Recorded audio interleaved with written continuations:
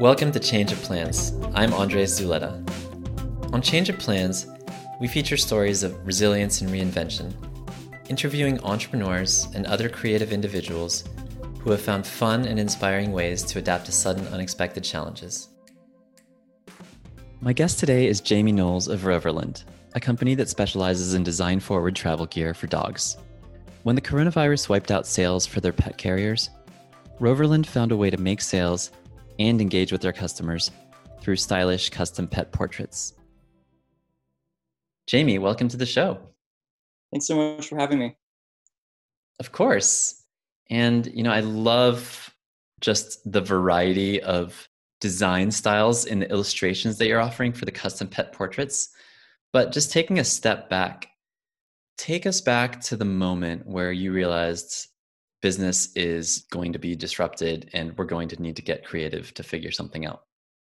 So I guess what started to raise the red flags for me, up until the sort of pivot moment, my business has been so highly dependent, and we've been doing all of our positioning and marketing around the fact that our dog carriers and pet carriers are airline compliant. And so when we started to see restrictions being put in place, both at the federal and state levels, we pretty quickly recognized the need to figure out how to basically make ends meet and hopefully navigate, the uncertainty of this entire kind of moment in time. And we really just quickly realized that we needed to diversify and bring on services to our customers that could be digital, but could still provide people something that's meaningful and unique and special, and hopefully really brings people a bit of joy. I'm a pet lover. I've grown up with pets my whole life. So something that dog lovers, cat lovers, we have rabbit lovers, ferret lovers, something that all these people could maybe splurge on during this time, or even give as a gift to a healthcare worker or a friend in need, to try and create community, but also, support small businesses and also support independent illustrators who, as a freelance community, have also been really devastated by what's going on. So how did you think of the idea? I mean, was it a sudden flash of inspiration, or did you brainstorm lots of different ideas and, discard some? I'd like to say that I brainstormed a lot of ideas and discarded many of them. My background actually originally is art. I studied art in school, and a decade ago moved to New York to actually pursue art as a contemporary artist, and very quickly got embroiled in the corporate marketing world instead. And so I had run a business in the past that was focused on basically offering very affordable, limited edition digital prints by fairly well-known and reputable contemporary artists. So I think that for me, a lot of it was just going back to my wheelhouse and knowing what I'm comfortable with. And then we've been trying to do as much organic marketing as possible. So we actually did this kind of cool quiz on our website, and we partnered with a number of our quote unquote pet influencer friends. And it was this whole personality quiz where you could take, go through 8, 9, 10 steps. And after the end of it, you figure out what dog breed you are based on your quarantine routine. So that was very successful. And we worked with a really great illustrator on that, so that when people took the quiz, they could then share their results, and then had, the illustration with the specific breed associated to it. So that kind of was the trigger moment, at least in terms of wow, people really respond to this. And even as just a purely digital product to be sold, i.e. just a digital file that we're emailing, people would actually, there may be some viability there in terms of inspiring purchase. Yeah, because to be perfectly honest, and I think for someone that's just listening to this and hasn't actually looked at the images yet, and obviously we'll include a link in the show notes, if you just hear pet portraits, you don't necessarily think fine art or really cool design. But that was what struck me when I first saw them. I was like, oh, these are actually really cool. Yeah, I think I've run into that issue too. I also have to remind myself that maybe not as everyone out there is fanatical, and maybe when it comes to researching like pet related things. And so, yeah, we really wanted to elevate the concept of pet portraits. I would say a few women are based in Spain that we're working with. One is based in France. We have an awesome guy by the name of Graham Zirk, who's based in Vancouver, Washington, or Vancouver, British Columbia, I mean. And then some New York City based people. So it's been really special also on that side to see these illustrators who may also have other jobs during the day. But obviously their passion is their art form and their artwork, and being able to, as fellow pet lovers themselves, to find some joy and sort of in a way like distant or digital companionship, both with our business, but then also the customers that we're helping service. So take me back to, right after you realized that your usual business model was in trouble, and it can't have been just, an instantaneous epiphany. What was kind of a struggle in the middle? And then what do you think helped you to be able to think of an idea to move forward? We were very nimble. We pulled together the group of the illustrators very quickly. We got an awesome response from them. They were like very open and game, and had already done pet portraits in some capacity before, and it was not necessarily a hard sell, but more of kind of like a nice moment of escapism for them, and hopefully a way to also make money. But I would say in terms of like that kind of like bump in the road probably came actually about maybe 2 weeks ago, where we were having like great sales and great traction. And then I would say like this past 2 weeks went by, and I think we looked up and realized, oh, we really should be like tacking on custom prints and framing. So I feel like, which we're now doing, and that we rolled that out at the end of last week. So you can now either order a portrait that's fully digital, we email it to you, or you can order the portrait, look at it, and then tack on, printing and framing in a variety of sizes and styles. When you first started going down this road of the illustrations and the pet portraits, did you encounter any resistance either from within yourself or from other people, within your business or related to the project? For me, there wasn't necessarily a downside to it. We needed to come up with something that could be nimble and could also be rolled out to customers without having to have any upfront costs. And so that there wasn't really any resistance. And I think that it still sits within the brand world of Roverland. And I actually think that the portraits and the artists that we're working with, and even the products, are like in a way symbiotic, and like feel connected, even though they are two quite very different things. Yeah, I was going to ask about your audience and your customers, and just kind of, has there been much overlap, or has this helped you find a different audience? There's been a decent amount of overlap. The thing that surprises me the most about our customer base, I'm a millennial. I'm turning 33.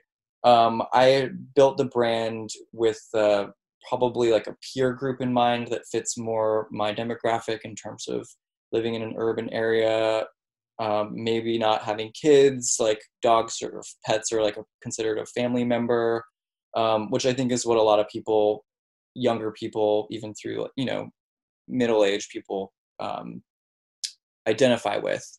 But it did surprise me that I would say a large chunk of our purchasers on the gear front were for sure older, probably in their 60s or older, and maybe even retired. So that was one surprise. And then when it came to launching the digital portraits, it's kind of run the gamut. These are definitely items that have been purchased as gifts for sure. And the gifting aspect has also kind of run the gamut from like wedding gifts, moving gifts, which is surprising. I'm still surprised people are moving homes in the pandemic.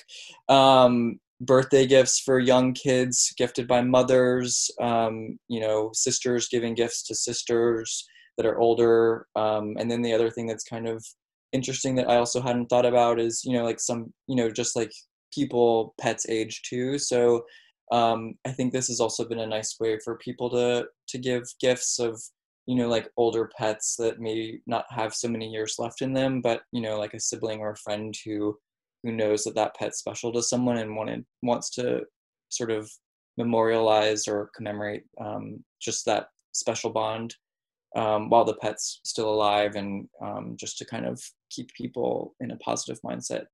That's amazing. I mean, it seems like the portraits have resonated with a lot of people, but I'm curious, have you had to kind of change your metrics or how you measure success, whether that's, related to sales or any other kind of KPI that you had before? Um, I mean, it's been almost impossible to like do any real forecasting because the fluctuations, like from a day-to-day standpoint, are quite significant.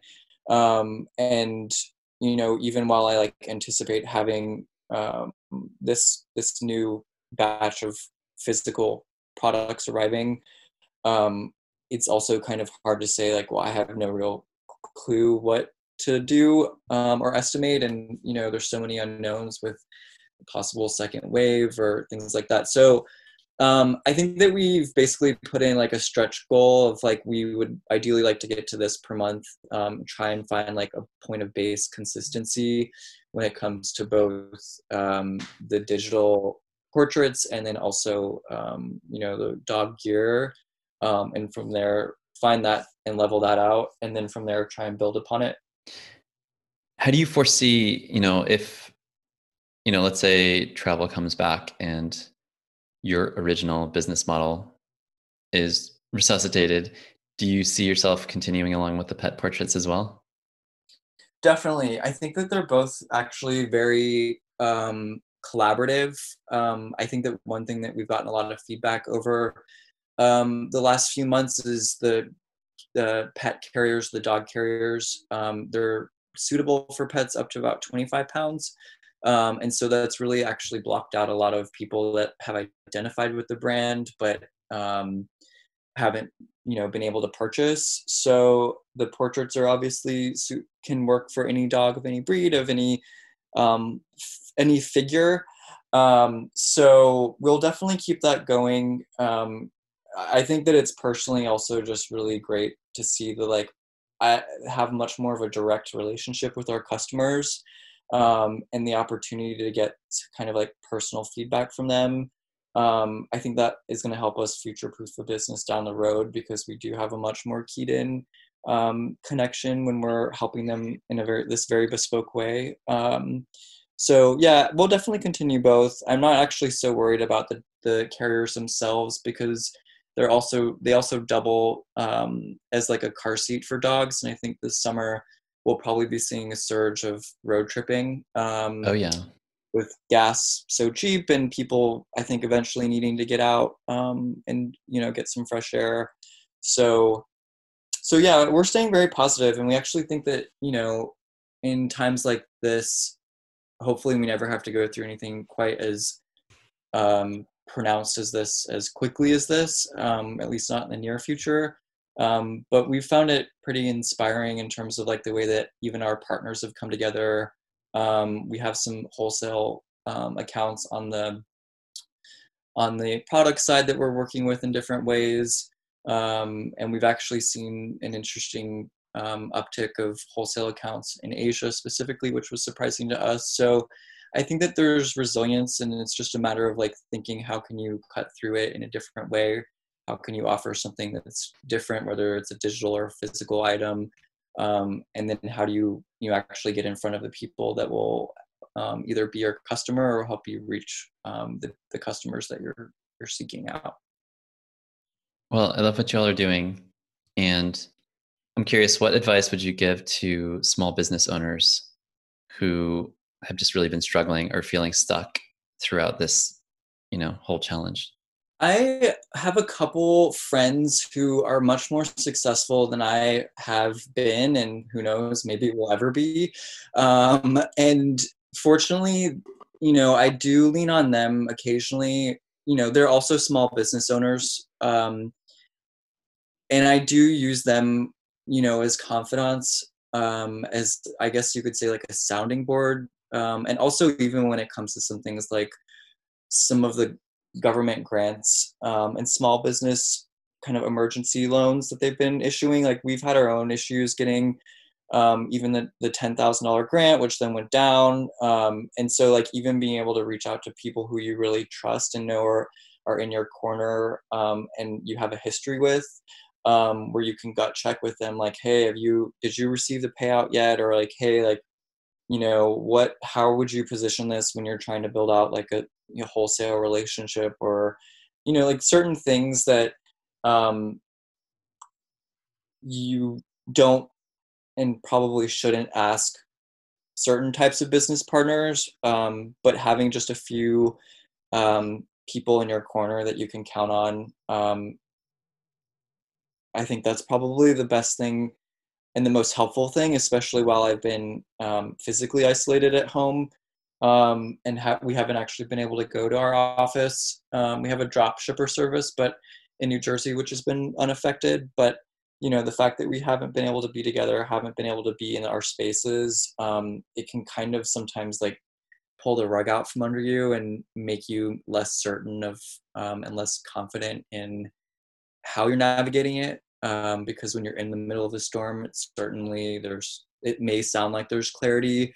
And I definitely don't necessarily mean to say I have a future-proof business, but it's, hopefully getting perspective from a group of people that you like 100% trust, and using them as a sounding board and offering the same in return to them, where I think really small businesses make greater waves than a lot of the bigger companies, because we don't have to necessarily adhere to certain types of hierarchies. And I think that small businesses are the backbone of the country and the economy. And we have a great history of wanting to help each other. So that's been so helpful to me. And sometimes it just takes a good friend or fellow kind of entrepreneur that you're close with to reassure you and also, help you think differently about the problems at hand. So what's the best way for our listeners around the world to support you? So the best way to support us would be to either go to our website, which is roverlund.com, ROVERLUND.com, or check us out on Instagram. You can sign up and subscribe to our mailing list. You can check out our illustrations. We also have our dog gear, our leashes and our pet carriers. And then we also do have this fun quarantine dog quiz, which I was mentioning to you earlier. So yeah, there's some great kind of tips and tricks there. And also, obviously, if you want to support our business and support an illustrator, we'd be thrilled and grateful. Awesome. We'll include links to all of those in our show notes. Well, thank you so much for joining us, Jamie. Thanks so much, Andres. Of course. So please check the show notes for more about Roverlund and all the great work that Jamie is doing. If this episode inspired you, please share it with a friend and leave us a review wherever you listen to podcasts. To learn more, visit changeofplanspodcast.com. That's all for today. Thanks for tuning in.